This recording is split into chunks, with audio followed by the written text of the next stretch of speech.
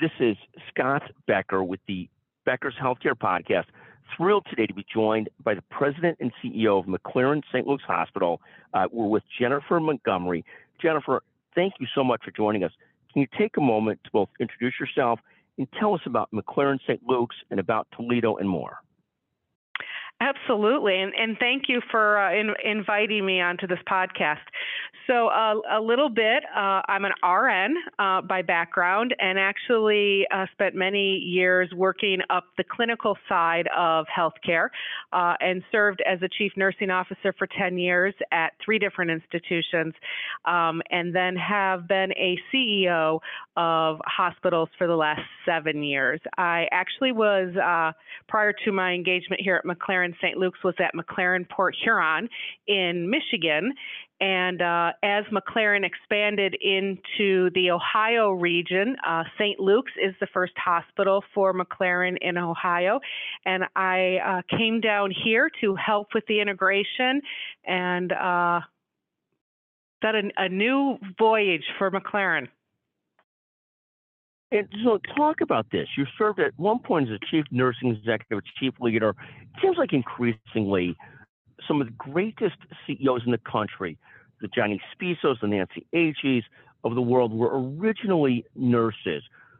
How has this happened and evolved that some of the great CEO leaders have the nursing background? When did that start to become? I mean, Nancy Agee has been a CEO for a long time. Johnny more recently, last decade or so, but UCLA Health has become the top 3 system in the country. Talk a little bit about why nursing as a background is so powerful as a leader.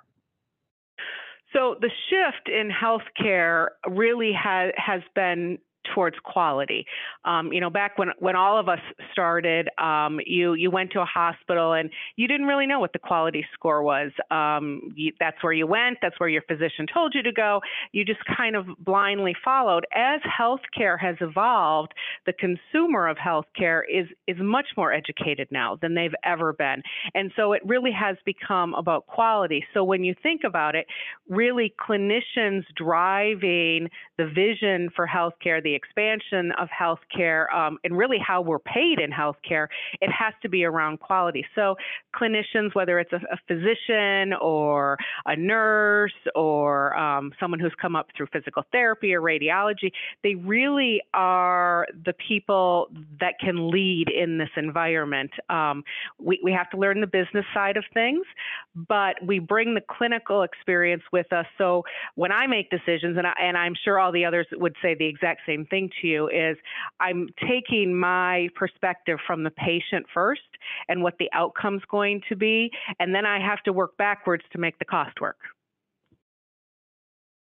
Thank you. And talk about, you take over McLaren's first effort outside of Michigan. I asked you before we got on, are you from Michigan or not realizing that McLaren now had hospitals outside of Michigan.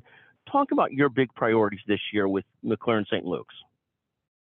So with McLaren St. Luke's, it obviously integration is what we're trying to do. We want to take advantage of the system strengths and size. But again, I focus around the people, the patients, my employees, my physicians who are working here, working around quality and clinical excellence. How do we differentiate ourselves along that quality continuum? And then because McLaren really is an organization of community hospitals, that is our forte. We are in some urban areas. We have a couple what I would call academic medical centers, but for the most part, we are community hospitals functioning at the highest level possible in our communities. And so we feel we have a responsibility in those communities. So it's not just the population in those communities we're concerned about. We're concerned about the community as a whole. How are they adapting to healthcare changes? How are they adapting to changing economics? So I think that's what attracts me to McLaren. That's why I enjoy what I do for McLaren, is because it's really community based.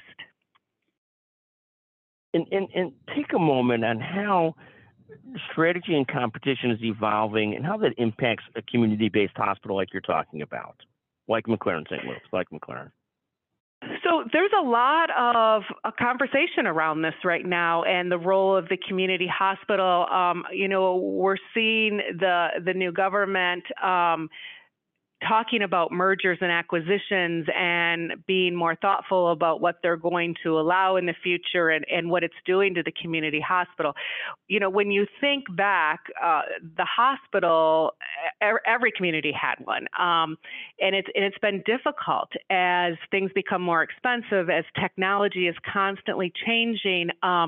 You can't be everything to everyone anymore. So I think the role of the community hospital has changed. And then there needs to be a relationship with these larger tertiary quaternary centers.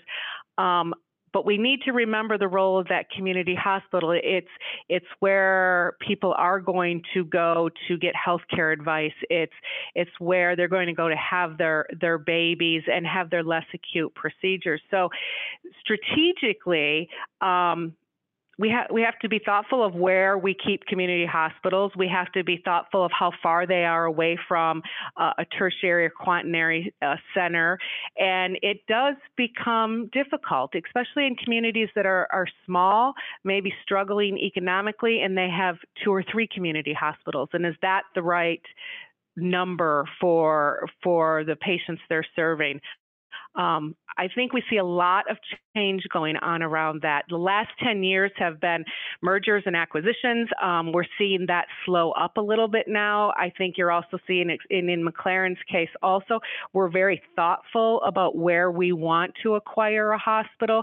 We don't want to come in and duplicate resources. Nobody has those extra resources anymore to be duplicative. And so I think you're seeing systems that are more thoughtful and communities that are more thoughtful about what their strategy is going forward. Now, let me ask you a question about that. A local community hospital, what does the community hospital have to be great in? Where do you have to just be great to have a lasting impact to be important to the community? So I think you have to be great in some acute services, whether you're going to be great in neurology and stroke care, or you're going to be great in cardiac and interventional cardiac care. Those are 2 service lines where time means everything.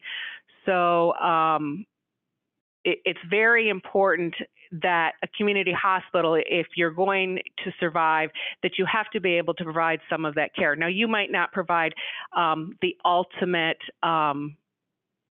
experience around really complicated heart cases or neurology cases, but for everyday stroke care and cardiac care, you have to be good at that. Your community really relies on you to be the first line effort if they have that type of emergency. Second, I think what's important to community hospitals is obstetric care. Obviously, communities want to grow. They want to attract younger populations into their areas, and you have to be able to provide some obstetric care.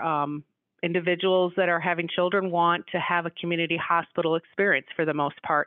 Again, knowing that you must partner with someone to provide a higher acute level of care for someone who's having a more complicated pregnancy. But those would be the 3 service lines those are the 3 service lines I look at in my daily running of a community hospital.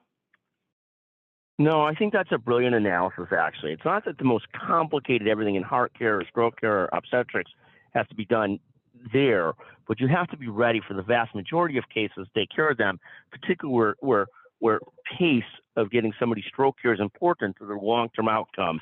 And the same thing with cardiovascular. I think just a brilliant assessment, quite frankly. And right, if you don't have OB-GYN locally or obstetrics locally, people can't go 100 miles to deliver a baby and expect the community to be a healthy community and a growing and thriving community. I love those answers. Jennifer, I can't tell you how much I appreciate you joining us this morning on the Becker's Healthcare Podcast. Just a magnificent guest. Thank you so much for taking the time to visit with us today. Thank you for asking me.